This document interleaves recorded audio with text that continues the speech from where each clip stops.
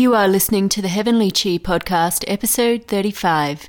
Today our special guest is David White and we're discussing Neijing acupuncture.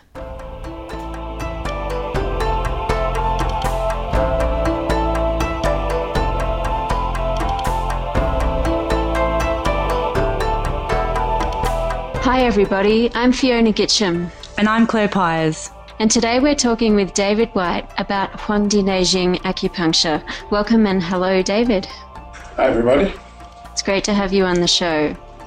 David was introduced to Chinese medicine at a very young age, learning the essentials of various theories and practices in his mid-teens under his martial arts teacher. David graduated from Sydney Institute of Traditional Chinese Medicine with honours and also holds a master's degree from RMIT University. He's currently in his final year of his doctorate at the University of Technology in Sydney. For the past 11 years, he's been under the guidance of Dr. David Tai in Sydney in both classical medicine and Dr. Tai's own innovative style in the treatment of neurological conditions, namely stroke and spinal cord rehabilitation. David was a founding member of the International Society for the Study of Classical Acupuncture and current director of the Institute of Neijing Research. He's currently in private practice in Sydney's North Shore. You can find him at www.classicalacupuncture.com.au. He's also currently a senior lecturer at SITCM in acupuncture and holds seminars in Neijing medicine all around the globe. In April and June 2017, he will be teaching a course on the classical exploration of the Channel System in Melbourne. The INR, the Institute of Neijing Research, will also be launching its online training for all theoretical studies in Neijing medicine early next year, and you can find out more about this at www.neijingmedicine.com. The Heavenly Chi podcast is produced every week for your enjoyment and professional development. Show notes and continuing professional development resources are found at www.heavenlychipodcast.com. You can add Heavenly Chi podcast to your favorite RSS feed, iTunes, or Stitcher. You can also follow us on Facebook. All links are in the show notes, and we hope you enjoy today's episode. If you really do enjoy our show, please rate us on iTunes.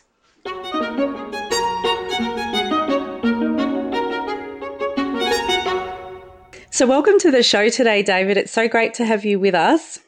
Thank you very much. And I'm very intrigued to know can you tell us how exactly you got into it's such a specialized niche area of Neijing acupuncture and Neijing medicine. Can you tell us how you started off on this journey? Well, so as you mentioned in the introduction, I started studying martial arts when I was very young, and my teacher at the time, John Dolick, started teaching me about Chinese medicine, acupuncture, the basic principles, and part of that was also a little bit to do with the history of Chinese medicine. And when I was 17, I finished school. I went straight to the Sydney Institute of Chinese Medicine to start studying, and I always just had a great interest in the classical component of the medicine. Actually, one of the first books I ever bought, my mum actually bought me, she was very nice, was the Neijing. It was the very early translation, the Ilse-Vieth one, which is only like the first 33 chapters of the Su Wen. And from there, my passion for it just grew, so I continued looking for teachers in that area. I continued studying it, and I've always had the philosophy that as I learn Chinese medicine, as I approach its clinical practice, I need to do that from its origins and work my way through to modern day. The more I do that, the more I realize I'm never going to get to the modern day texts or even, I don't think I'll get out of the Han Dynasty either. So, yeah. So, that's been sort of the approach is to really go to sort of the grassroots of this medicine and of Chinese medical culture as well. And so have you learned Chinese? Like, can you read the ancient Chinese, or do you rely on the translations? So I've personally translated the entire Neijing, and I can read and write to a certain extent classical Chinese. I'll admit my Chinese grammar is very poor. I'm primarily self-taught for classical Chinese. My conversational Chinese has always been quite good, except I don't use it on a day-to-day basis, and I must say it keeps keeps lacking every time I go to say something to someone in Chinese. So I need more exposure. I need to go to China for a while and just walk the streets. And so what was some of the things that can you tell us a bit about the experience with translating the Neijing for yourself versus reading the other translations? Was there certain things that you got out of that? I guess you already knew the text fairly well by the time you went to translate it. Can you tell us a bit more about that experience? Yeah, certainly. Well, one of the interesting things is that my focus has been heavily on the Ling Shu Jing, which is the second text of the Neijing. Obviously, the Neijing is Su Wen and Ling Shu. And the Ling Shu wasn't actually really properly translated at an academic level until Unschuld released his only a couple of months ago. So for the Ling Shu particularly, I've been working off the Chinese. I've been using online resources.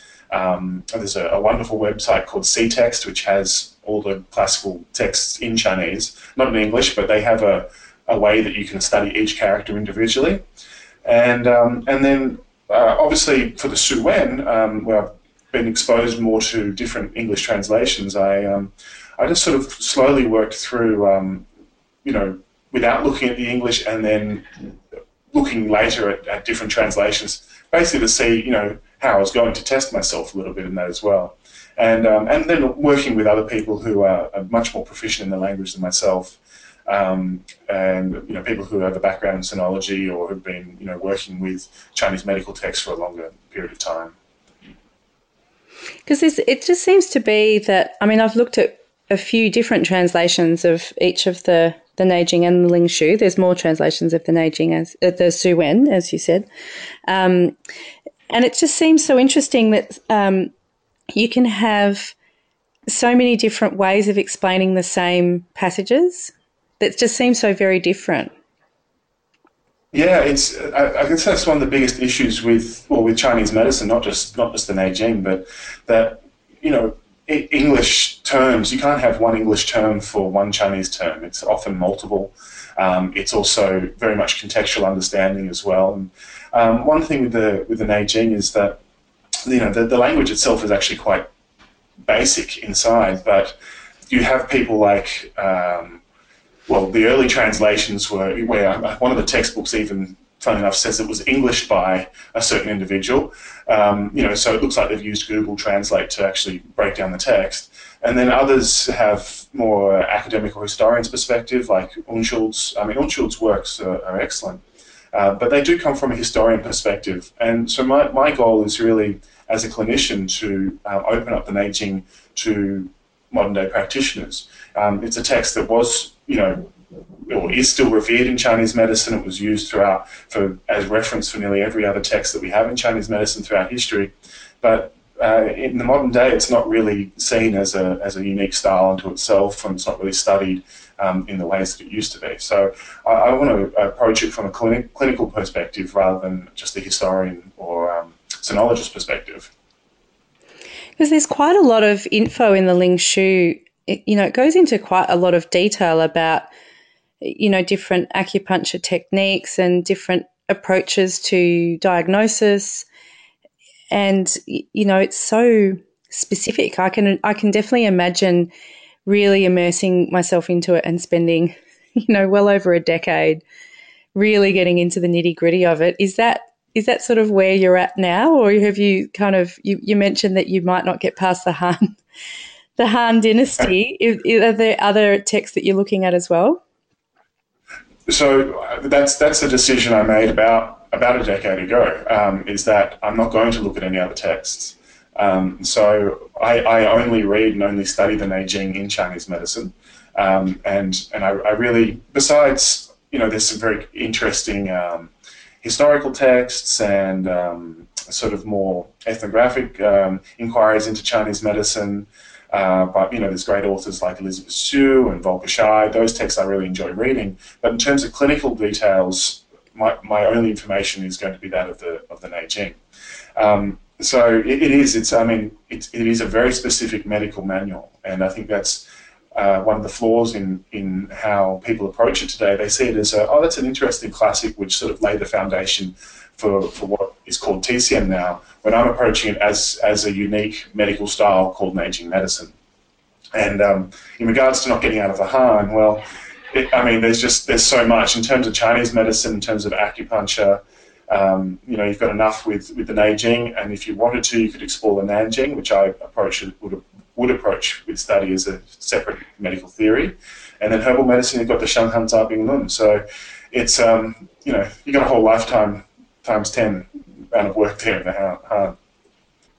That's so interesting. I haven't really heard that before, with someone just sticking to one text method and not reading the others, but also when I can totally appreciate how much detail is in those texts, and that it really does take a lot of time, of dedication, to really draw that out fully. And Neijing acupuncture has a unique diagnostic approach. So I'm wondering, for our listeners out there who aren't familiar with it at all, if you can give an introduction to the acupuncture technique.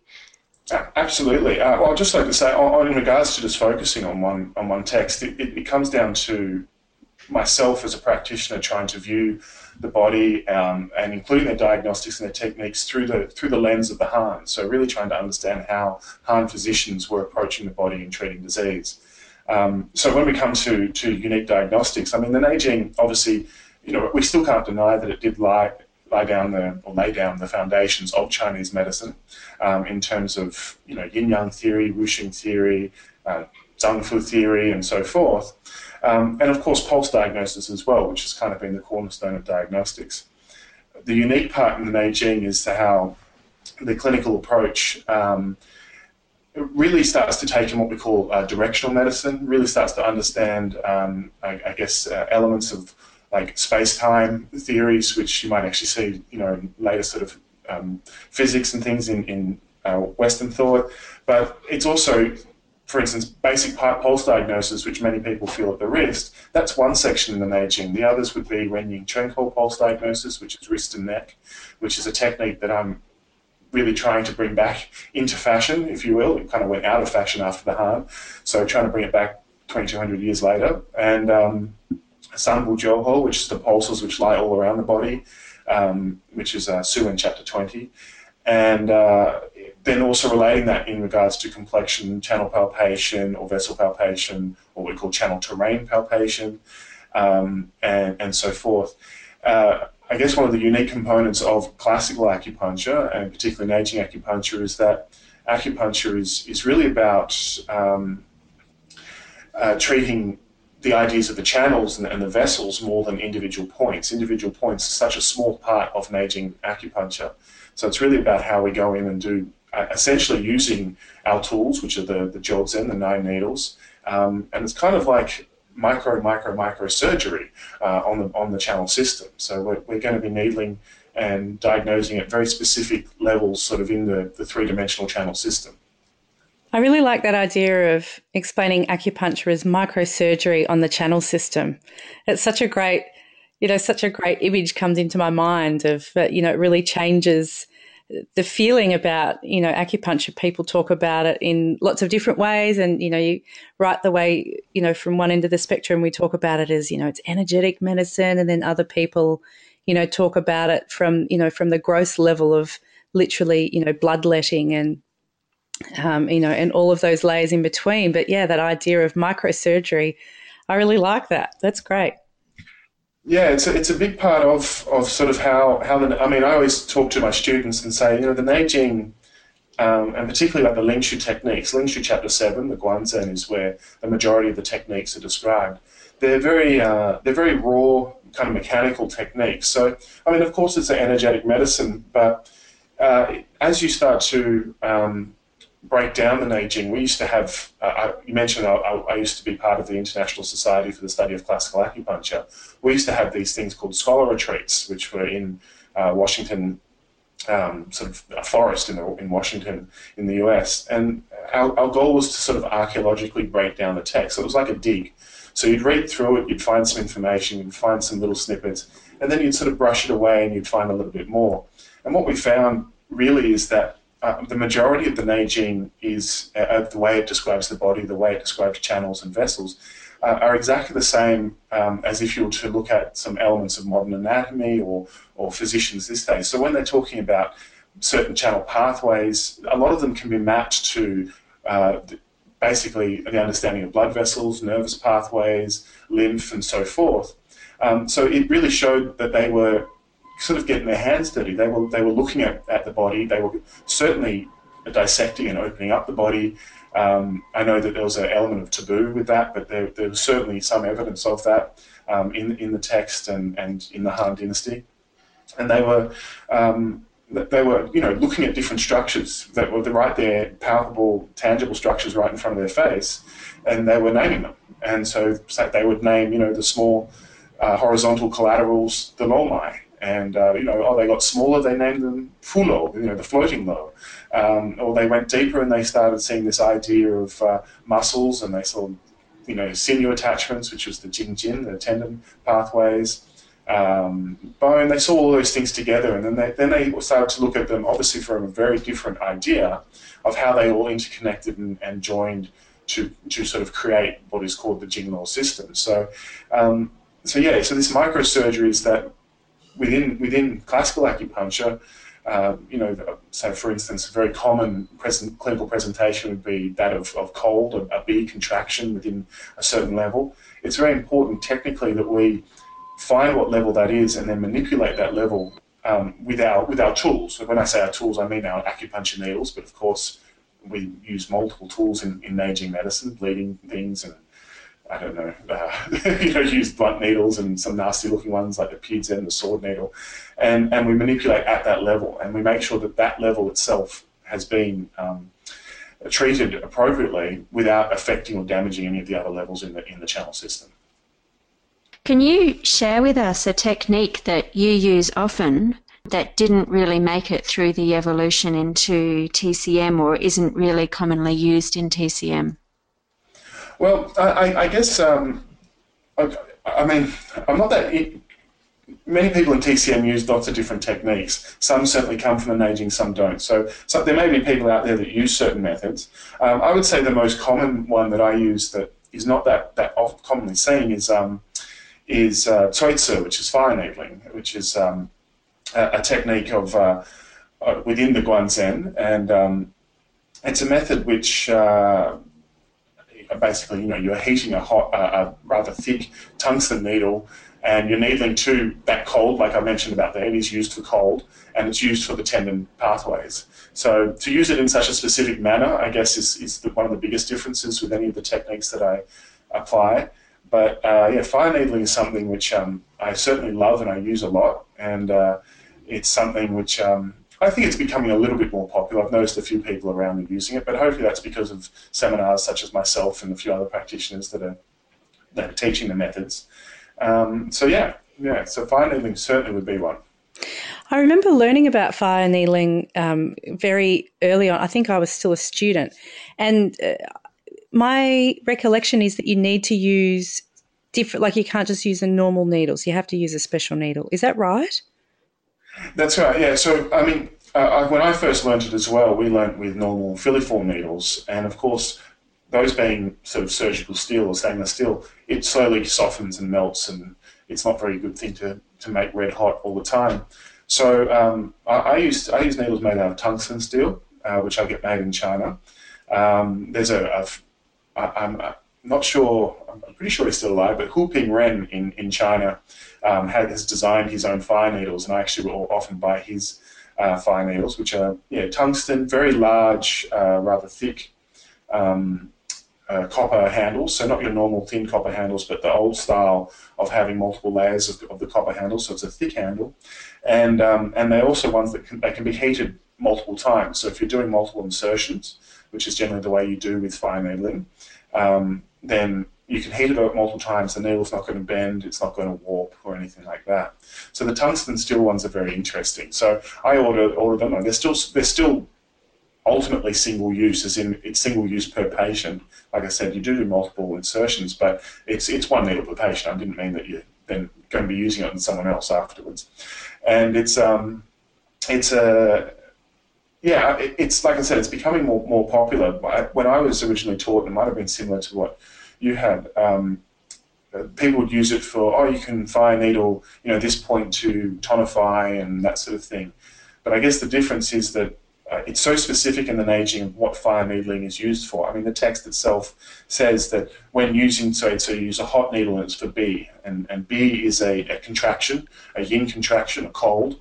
And then if you read through the Jing chapters later on, around the tendon chapters, then it says very specifically that you use the fire needle, and so, or a hot needle, and so it's more that each of the techniques that we have, it's again making sure that you infiltrate and manipulate the right level with that technique. So in terms of how a patient would be presenting, it's not just the typical, I've got a sore back or I've got arthritis. Would you also be thinking about it for, people who've got conditions like MS or people with fibromyalgia? Yeah, so again, sort of as I delve deeper into Han medicine and the Neijing, those ideas of MS and fibromyalgia become less significant, and it still comes back down to what is the pulse telling me, what are the signs and symptoms and their presentations, and then on top of that, what am I finding within my channel palpation? So if it's for instance, the tendon channels, it doesn't necessarily have to be just a musculoskeletal issue. It's what we would call in Neijing, it could be an easternward contraction, and that means that the expression of that eastward, as in liver, and things are becoming obstructed in some way or impeded, and that's the direction in which we need to treat. And so that can be one approach. And of course, that could easily manifest as what we call today MS symptoms, fibromyalgia, arthritic symptoms, a number of different things. It sounds like the Neijing acupuncture techniques are perhaps more similarly related to the classical 5-element acupuncture system. Is that true? No, do you mean classical 5-element through Nanjing or through Worsley, or which classical 5-element? Either. Can you answer on both? So through what they call classical 5-element, as in through Worsley's sort of design of an acupuncture system, definitely not. It's very, very different, and I know that system approaches things through an emotional level to the extreme, and the Neijing certainly does not do that.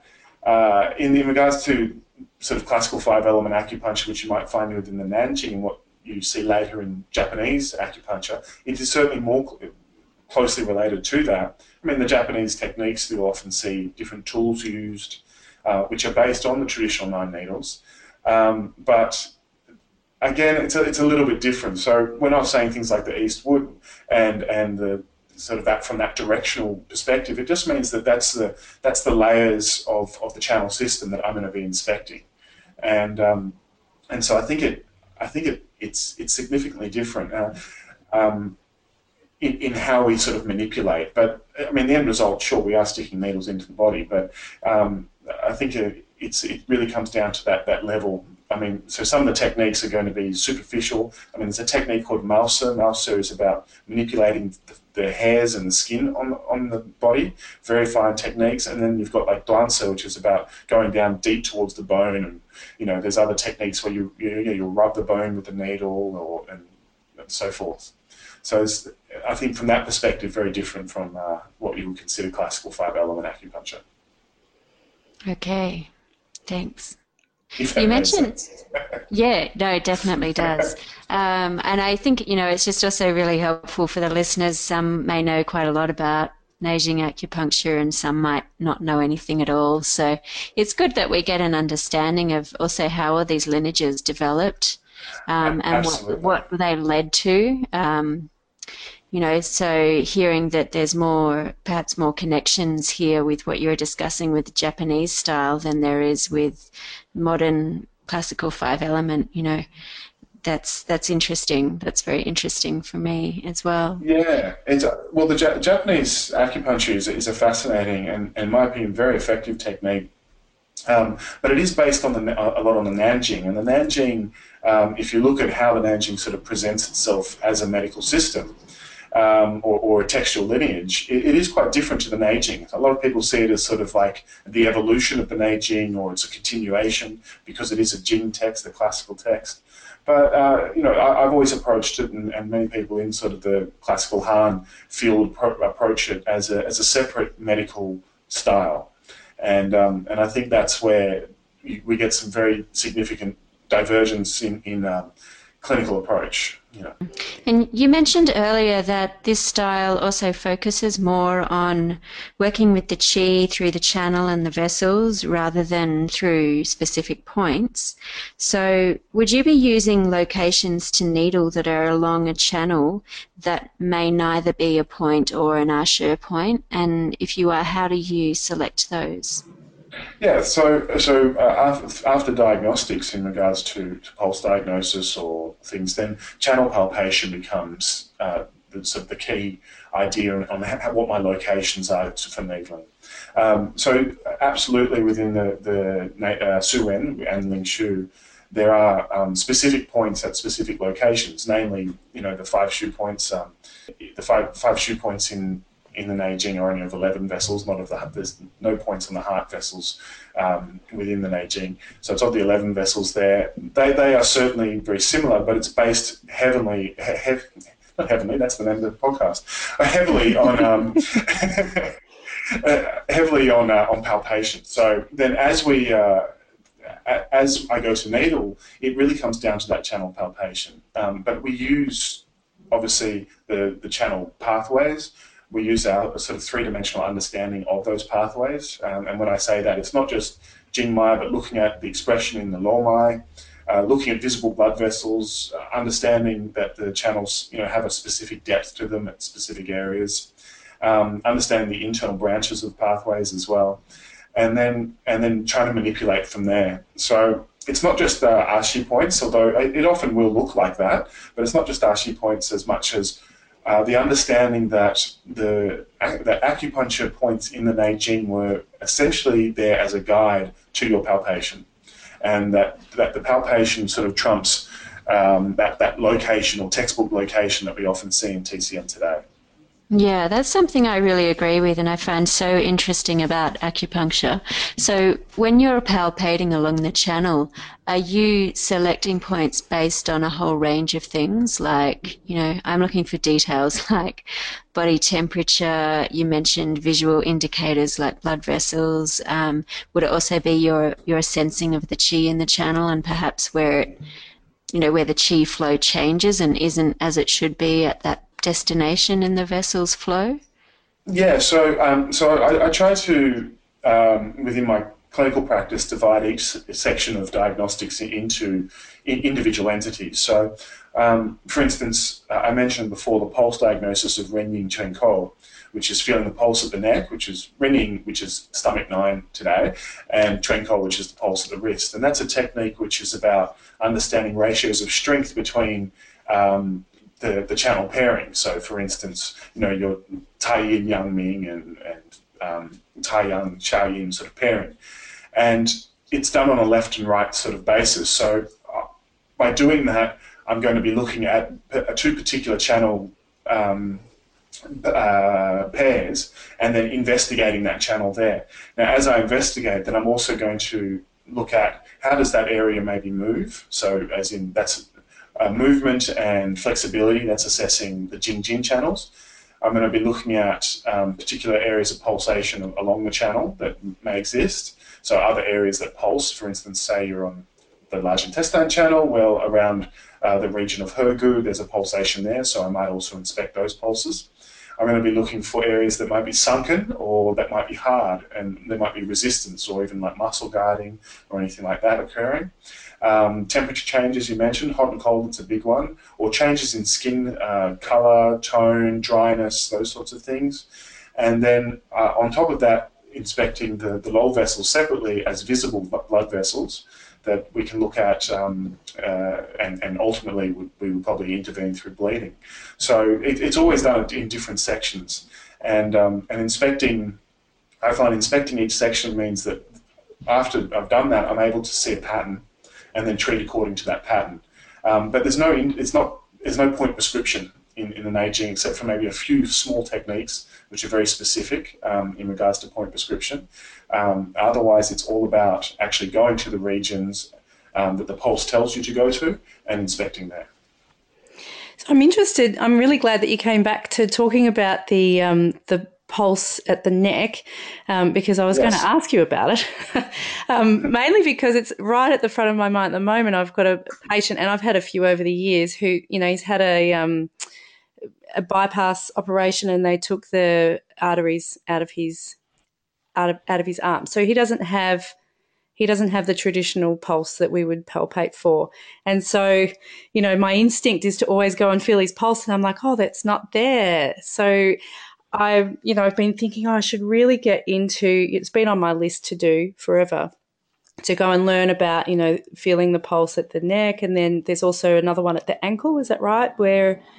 Is it a similar system where you're using 3 fingers and you're feeling at depth and you're feeling, on each side? Is it similar in that regard, or is it more of an overall approach? So, well, probably the best way is to break down how the Neijing approaches these pulses. For the pulse of the wrist, when it's felt at an individual basis, we're feeling that circulation, through the Sanjiao, through the 3 jiaos, kind of like a microsystem in terms of feeling the circulation in the heart, in the liver, feeling the movement between the structures that surround that in the Neijing. So I think in modern, so if we look at, for instance, the wrist pulse on the left side, a lot of people do heart, small intestine. In the Neijing, it's the heart and it's the center of the chest. You have the liver and the diaphragm, you have the kidneys and the bowels. On the right side, you'd have, your lung and the rest of the chest, your spleen and stomach, and kidneys and bowels as well. And then extension from there would be maybe disorders of the lower part, such as the hips and the shins. If it's extensions up towards the palm into the thenaeminence, that's going to be more throat and head and so forth. So that the wrist pulse is really about understanding the body as a whole and that internal picture, which, obviously we see as a true emphasis in the Nanjing, Meijing, and then through the rest of Chinese medical history was that wrist pulse as our window into the body. But when we go to Renning Chen Kou, it is very specific within the Neijing. Now, Renning Chen Kou is an interesting technique because it makes up at least 40% of pulse diagnosis in the Neijing, and possibly even more because there's a lot of times when they mention qualities in pulse diagnosis that they don't mention where you're meant to actually be feeling it. So that's a little research project of mine looking into qualities at different sites of the body. But Renning Chen Kou is so specific. It's really only Jingmai diagnosis. So it doesn't diagnose, obstructions within the organs. It doesn't diagnose, so when I say obstruction, dysfunction within the organs. It doesn't diagnose dysfunction in the tendon channels or the long mai or anything like that. It's purely about Jingmai, that primary branch circulation. So the Renning Chen Kou is a technique that requires you to have both the Renning and the Chen Kou pulse, so the neck and the wrist at the same time.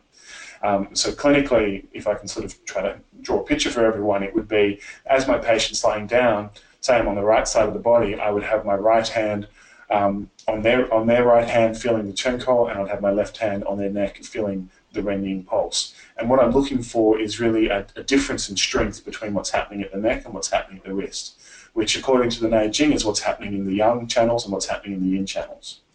And we feel for strength initially, and then there are a few key qualities, such as if it's an interrupted pulse, or if it's fast, or if it's large, and so forth, that lead us diagnostically in certain ways. And it's based on strength, so you have your ratios. So you'd have like a 2-to-1 strength, which would be, for instance, like if it's 2-to-1, that the Renning is larger than the Chen Kou, then the gallbladder and liver would be in disharmony, gallbladder channel would be in excess, liver would be in deficient. So what we're going to do then is then go to gallbladder and liver channel on the right side, and we're going to inspect each one of those and look for areas that are in excess on the gallbladder channel. Generally we look for 2 areas, and then we're going to look for 1 area on the liver channel which is deficient. And then from there we might needle what's excess, we might moxa what's deficient, and that would be a Renning Chen Kou treatment. In a nutshell, that was the fastest ringing treatment I've ever talked about. So yeah, that's a great 101. Great. Yeah, that makes sense to me. Yeah, but the answer is we need the wrist pulse. So if someone's had their artery cut out, then you've got to do something else. A very long answer to say yes, you need the wrist pulse. But it's true. I mean, so I've worked with patients who certainly don't have that, and you work around it. It means that we use other tools, in our toolbox for diagnostics. We use totally. Use the other wrist, use your channel palpation, observation. Complexion is a big part in the Neijing as well, and the complexion abiding by the pulse. So if you can do it by complexion, then you get a lot of diagnostic information through that too, and so forth. Yeah. How much do they talk about tongue diagnosis in the Neijing? They don't. So I think the only mention of tongue is in relation to the heart, in that the heart sort of expresses itself through the tongue. Otherwise, tongue diagnosis is not a Han Dynasty technique. So you won't find tongue diagnosis in the Shan Han Lung as a diagnostic technique either. So I think tongue diagnosis really came into fashion around Ming Dynasty, so about 1,500 years later. Oh, so it's a fairly recent thing. Yeah, it's quite recent. I don't know the exact date. I said 1500, but I don't know. It's around the Ming Dynasty, I believe. It became a popular technique. It may have been mentioned earlier, but it certainly is not a technique used in the Han Dynasty. Complexion really was the key, and I think tongue slowly sort of took over from looking at complexion. And unfortunately, I see in a lot of modern TCM schools that tongue seems to take over from pulse diagnosis, simply because they just don't have the time to spend on the pulse in the university system. I think there's a bit of a failing with pulse diagnosis in our modern education system. So I see tongue becomes very popular. I think in so many courses, they start the course by saying, and we're going to learn pulse, which is very difficult, and we're going to learn tongue, which is very easy. And they really set people up to just rely on the tongue because they have this mental idea about how hard it is to learn the pulse. And yet I've found there are so many ways that if you cultivate your chi and your sensitivity and your capacity for feeling, that you can really feel so many things through the pulse and the palpation, and I think the schools need to not give it that preface. I absolutely agree, and I mean, I teach in a TCM school. I teach acupuncture. I don't generally teach pulse diagnosis, but I really sort of hammer it into my students how important it is, and often teach summer school and things to try to help them with pulse diagnosis. But I agree. Tongue is easy because you can look at a picture of it and everyone can agree what it looks like. Pulse is, it is subjective, and really the old techniques of learning pulse was through a certain teacher. I'm trying with my program to teach the pulse in a very particular way. The Neijing and the Lingshu, for instance, Lingshu Chapter 4, gives us very particular pulse qualities that we need to learn. And then I teach my palpation techniques, which were taught to me by various teachers. And then, you also have other teachers. I think Arnaud Versluis, who's the Shan Han Lung extraordinaire, his methods of teaching pulse diagnosis for herbal medicine through his Tianzhen lineage is, in my opinion, second to none. It's an excellent technique, and I haven't used his as a basis, but he's a very good close friend of mine. He's been a great influence on sort of how I think about and sort of structure some of my courses. Yeah, definitely. I can say all the people I know who've studied with Arnaud have come out of his courses feeling very confident in going into quite a lot of detail about pulse, which is great because, I was taught at school that it takes 30 years to learn pulse. And so, it's kind of almost like just don't even bother, just like feel it and pay attention to it. And in 10 or 15 years time, you might have an idea about what's going on, which I felt was really, it just made it seem really almost pointless to become proficient at it. But yeah, I agree with Fee as well that there's a lot that you can feel. Like even, my patients sometimes ask me, they say, what are you feeling in my pulse? And I'll actually get them to put their fingers on their pulse and to talk them through the basics of how to how to, interpret and understand what it is that's underneath their fingers. So, yeah, it's I'm glad to hear that that you're encouraging your students to not give up on learning pulse diagnosis. Yeah, me Yeah, too.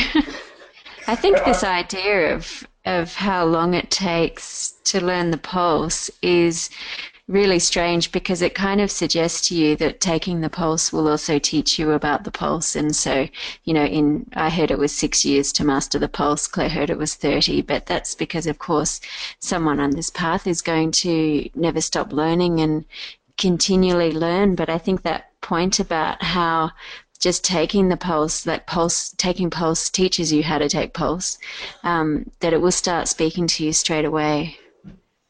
yeah, it's. I think I absolutely agree with that, and I think students from year one shouldn't be afraid of what the pulse is.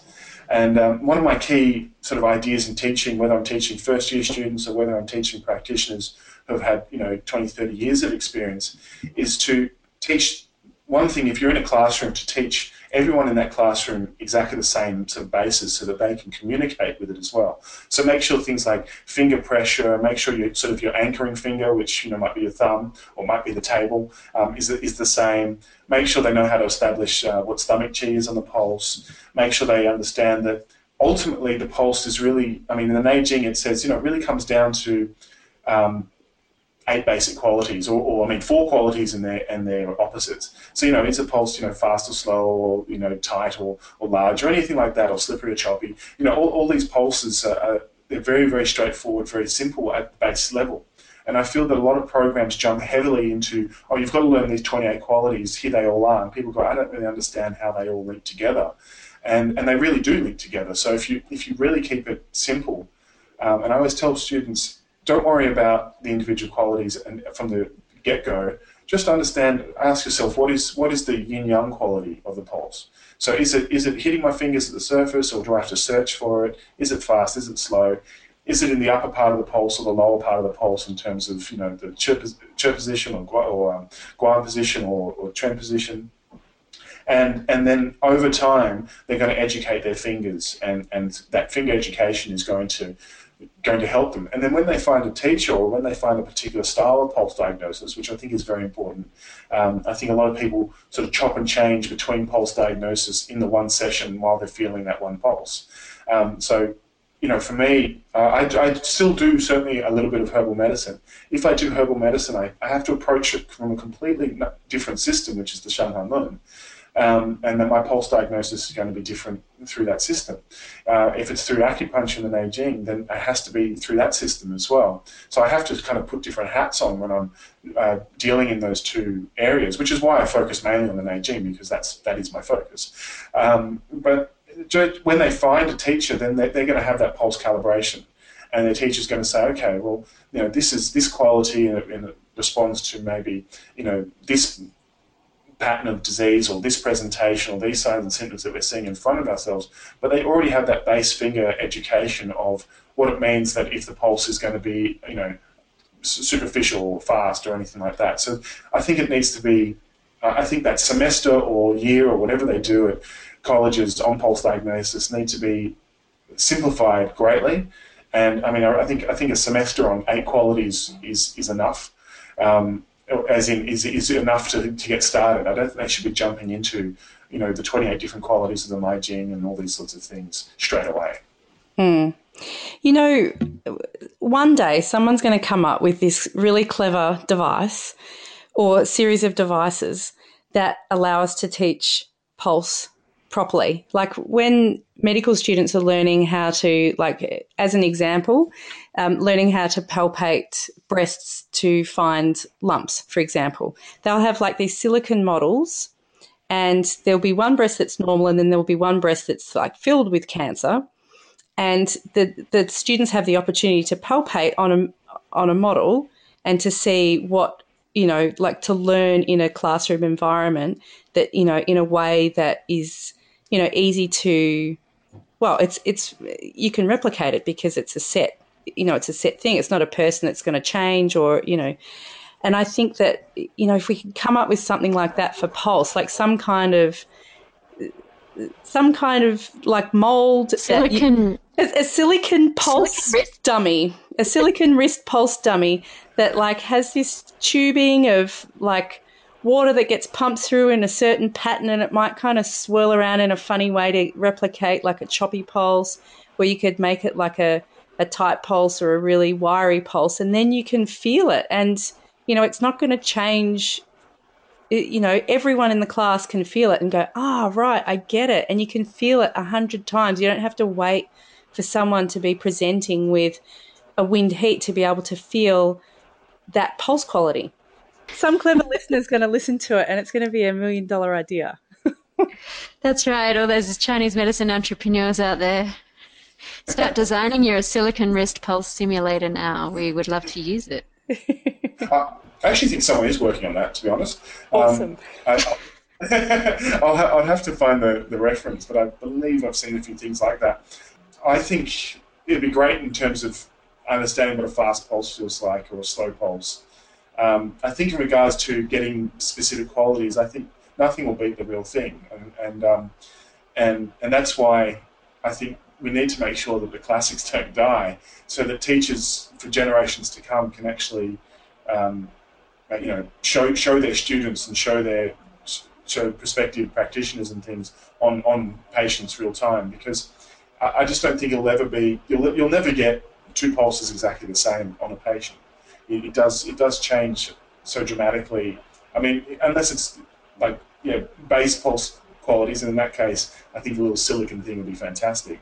But for all the variations and positions, and then you've got different types of skin and all that sort of thing, I think you need to have hands on people.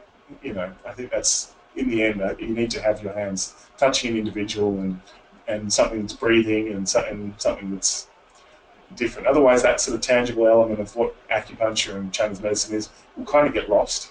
So. Yeah. It is, unlike breasts, it is a lot easier and more acceptable to feel a lot of pulses when you're learning palpation. But there are certain pulse qualities that you could spend years looking around feeling different pulses before you even get to feel one.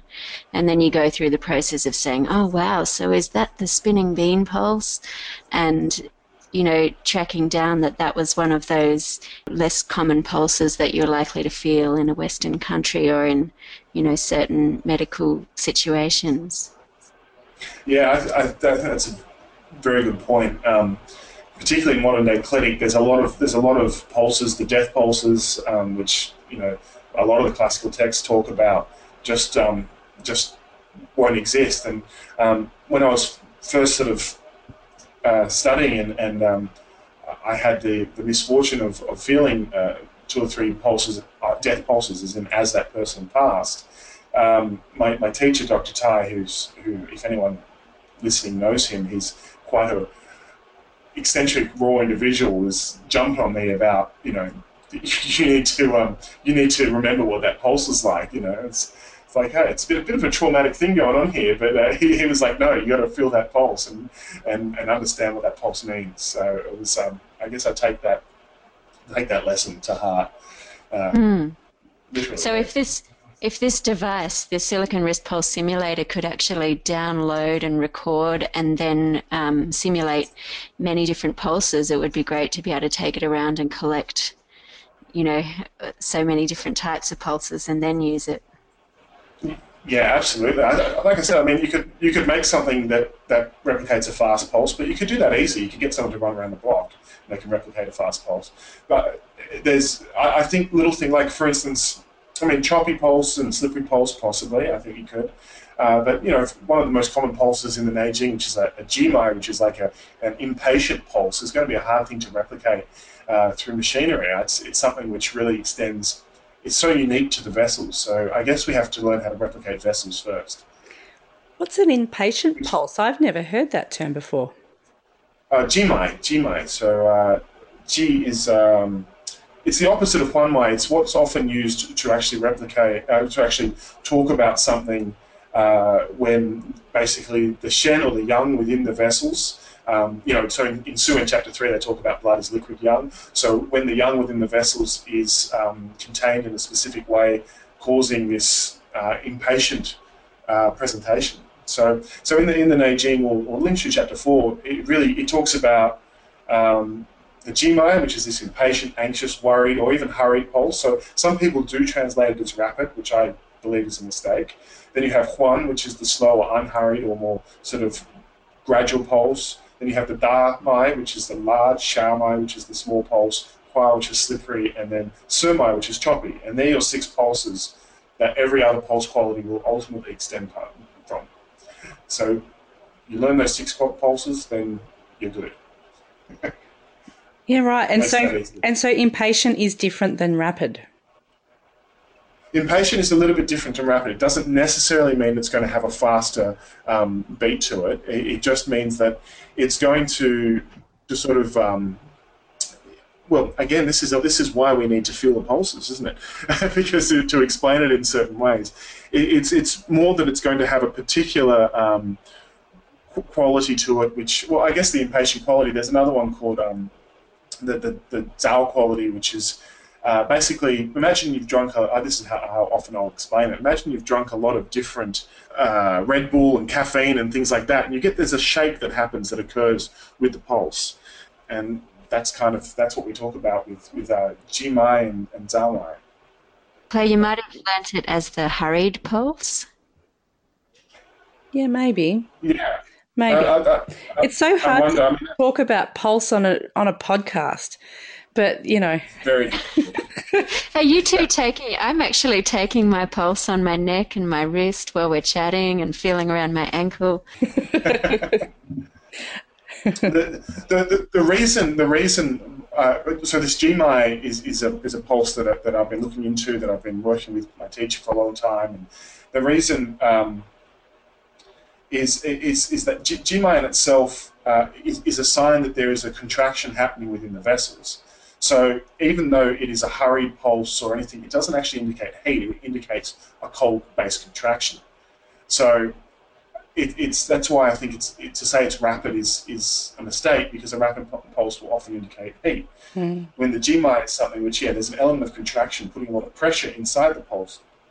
And that's where I guess this understanding of what the Shen is, of what Yang Qi is, and what the actual different structures that we're feeling in classical medicine, they differ to modern in terms of when you're palpating the pulse, the actual vessel itself is just a yin, or what we call a jing container.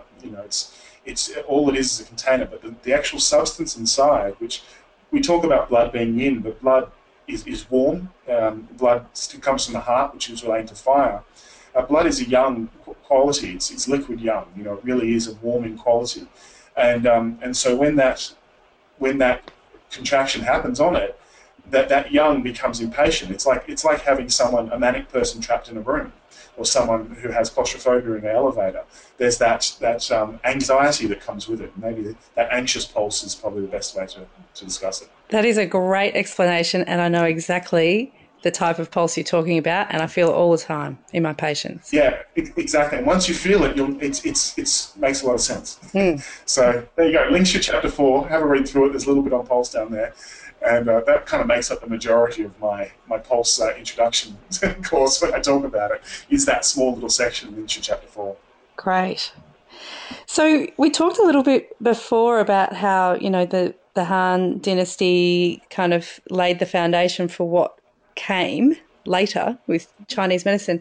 What was it that was going on leading up to the Neijing being written, and how was it that they kind of organised themselves to such an extent to be able to write that, and it became a real pivotal point in the history of Chinese medicine? Can you tell us a little bit about the context of the Neijing and how you see it as being a really important text that you've essentially based your career on?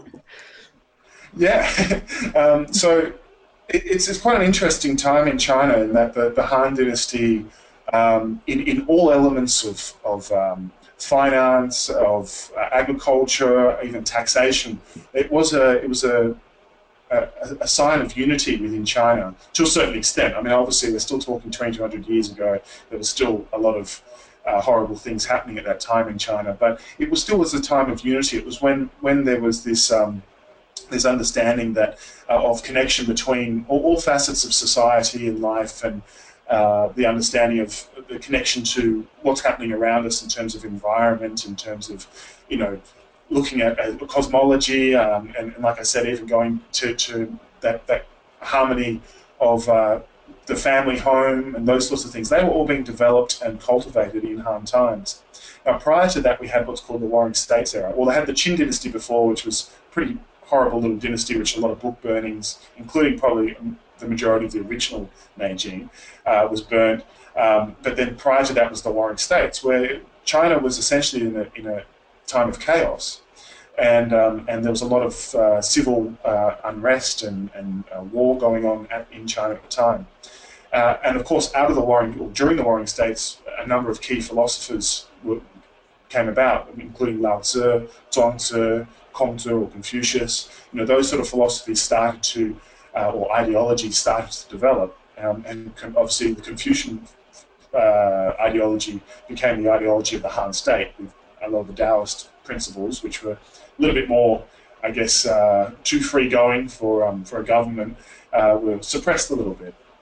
So at that time, we had a few texts that were kind of written a little bit sort of in that changeover between the Warring States to the Qin Han dynasties, to the unification of China, such as the Guanzi, the Huainanzi, which were texts primarily on self-cultivation or cultivation of communities and sort of this Taoist, legalist, Confucian mix. And then we also had some medical texts which really only became known in 1973, which is the Ma Longlei manuscripts, which described, 11 vessels and cauterization as treatment, and bleeding through cutting with Bianstone. There was a lot of these sort of things, and then also herbal medicine as well. Within that Ma Longlei manuscripts, they had the Wuxia Aping Feng, which is the 52 prescriptions. The medicine was still disjointed. So the Neijing as a text, which is believed to be a conglomeration of different authors from different periods, or possibly even written in the council. I mean, I know Unschul's got a number of theories as to how the Neijing was constructed. I know some others have some different theories. But ultimately, we can see that the writing style is not the same from chapter 1 to 81 in the Su Wen, or vice versa. And we know that chapters were added later by Wang Bing a number of years later. The Neijing represents that unification that was happening at the time in China of the Han dynasty. And all the things in Chinese medicine that we hold dear, such as yin-yang theory and five-phase theory, the channel theory and all that, that all sort of came to light as a medical practice in the Neijing, which had never really, that we know of, occurred prior to that time, prior to that Han dynasty time. So the Neijing I see as such an important pivot, not only culturally, but it's medically, culturally, in all of civilization, and how things became unified and connecting. I guess on every level, from that's how we approach the body, but that's also, we understand the body is just a reflection of the environment around it, and we understand the environment on Earth as a reflection of that sort of universal principle. So, and I don't think any other text really has ever captured it in that way. Hence it being a Jing text. I mean, the Jing, like we have the Tao Te Ching, we have, the I Ching. Jing which is the same character we use for Jing and Jing Mai and Jing Jin and all that. Jing is this understanding of that connection, but a thread to something which is to its origin as well. So it's something which is, in my opinion, is really, it's real, it's genuine, and that sort of genuine component was never really seen again in Chinese medicine outside of the Han, in my opinion. It started to get blended with religious beliefs, with political beliefs, and those sorts of things. And the Neijing, of course, it still has elements of those in there, just was very, very real to me as a medical practice. And I would say the same of the Shakram Nun as well. It's just a very real, clear medical text which occurred at a time where Chinese medicine was on high. And I think we're slowly diluted from that time, and hopefully we can come back to it. I always just get overwhelmed with this sense of fascination when I time travel back to that period and examine those texts as well. It really seemed like a real clear point in time, which then seemed to take quite a while before something clear emerged again. Did you happen to hear our episode with Regine Golding on the Yellow Emperor as a Time Lord? No, I didn't. That may be of interest for you. Yeah, I've read some of her work, so yeah. Yeah, she went right back in time to, looking at all of the astrology of what was actually, or the astronomy of, what was actually going on in the sky at the time, and, what did that mean for them at the time. It was really in-depth knowledge that she's got on this topic as well, but in a slightly different context to what you've got. Yeah. I mean, I guess it comes down to my personality, in that I certainly approach the Neijing. Like I said, I want to approach it from a clinical perspective, so I approach it in that sort of straightforward manner. So there's a lot in the Neijing which I'm sure that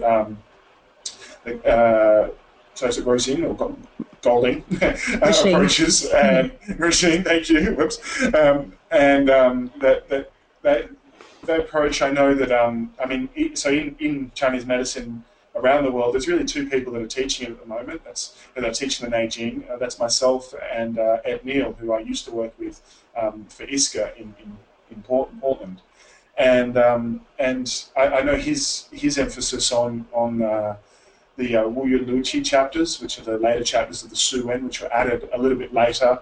The expression of what's called Ba Zi Suang Ming, which is people who are heavily into feng shui know what Ba Zi Suang Ming is, which is the 4 pillars of destiny, sort of I guess elements of divination and sort of using astronomy and cosmology to sort of calculate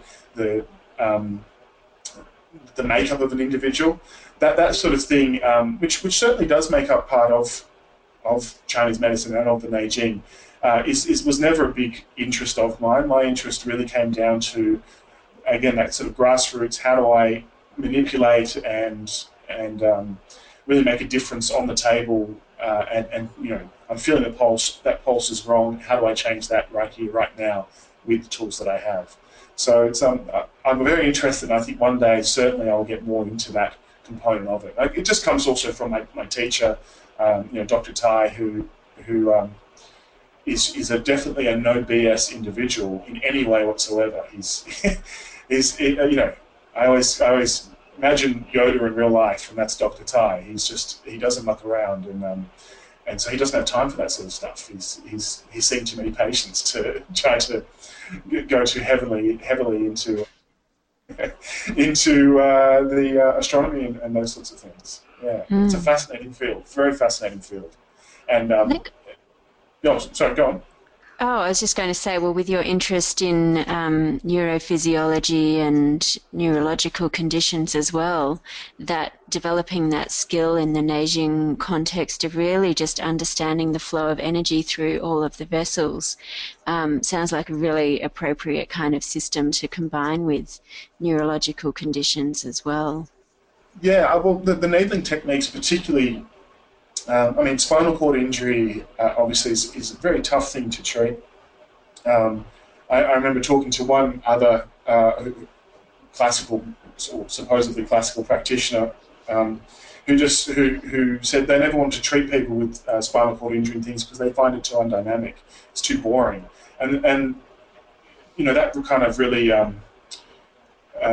pissed me off because it goes against that classical principle of that we must, do our best to help, every people, and that, no knot can never be untied. So I really sought out to find someone who worked with spinal cord injury, with stroke rehabilitation, having had people in my own family affected by it, having had a minor spinal cord injury myself, that worked with that. And yeah, Dr. Tai, well, I mean, you know, he's the man when it comes to that sort of thing. I mean, at the time, he was performing unbelievable miracles. I mean, now that I understand his approach, you know, they're not miracles; it's just good medicine. So he's incredible. It sounds great, and it's so. It's always great to be, you know, to have a guest on the show who's got a real passion for, you know, for what they do. And, you know, I think it's a really, well, from my point of view, it's a very brave thing, I think, to have done what you do. And in terms of, you know, really niching your practice. But I guess, you know, from your point of view, it's something that you can't not do. Like it's almost like a calling, I guess. And so, yeah, I'm very, very grateful to have you share all this with us today on the show. And I have definitely learnt a lot about pulses and all kinds of things. So, yeah, thank you for sharing that with us and for being on the show today. Thank you very much. It's been a pleasure, and I really appreciate the work you both are doing for Chinese medicine around the globe. Yes, and thank you as well from me for having you on the show. It's such an interesting topic. I feel like we could delve into each of those areas that we focused on for a long time. Maybe we'll have you back later on and we can do some more episodes on some of these topics. We go deeper. Absolutely. It would be a pleasure.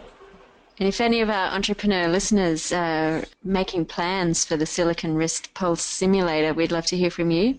And if any of our other listeners have any questions or comments on Neijing acupuncture, you can share your love for it or your curiosity or your insight. Please post those comments on our Facebook page. It's the Heavenly Chi page on Facebook. And we'll see you again next week. Thanks for listening. Bye.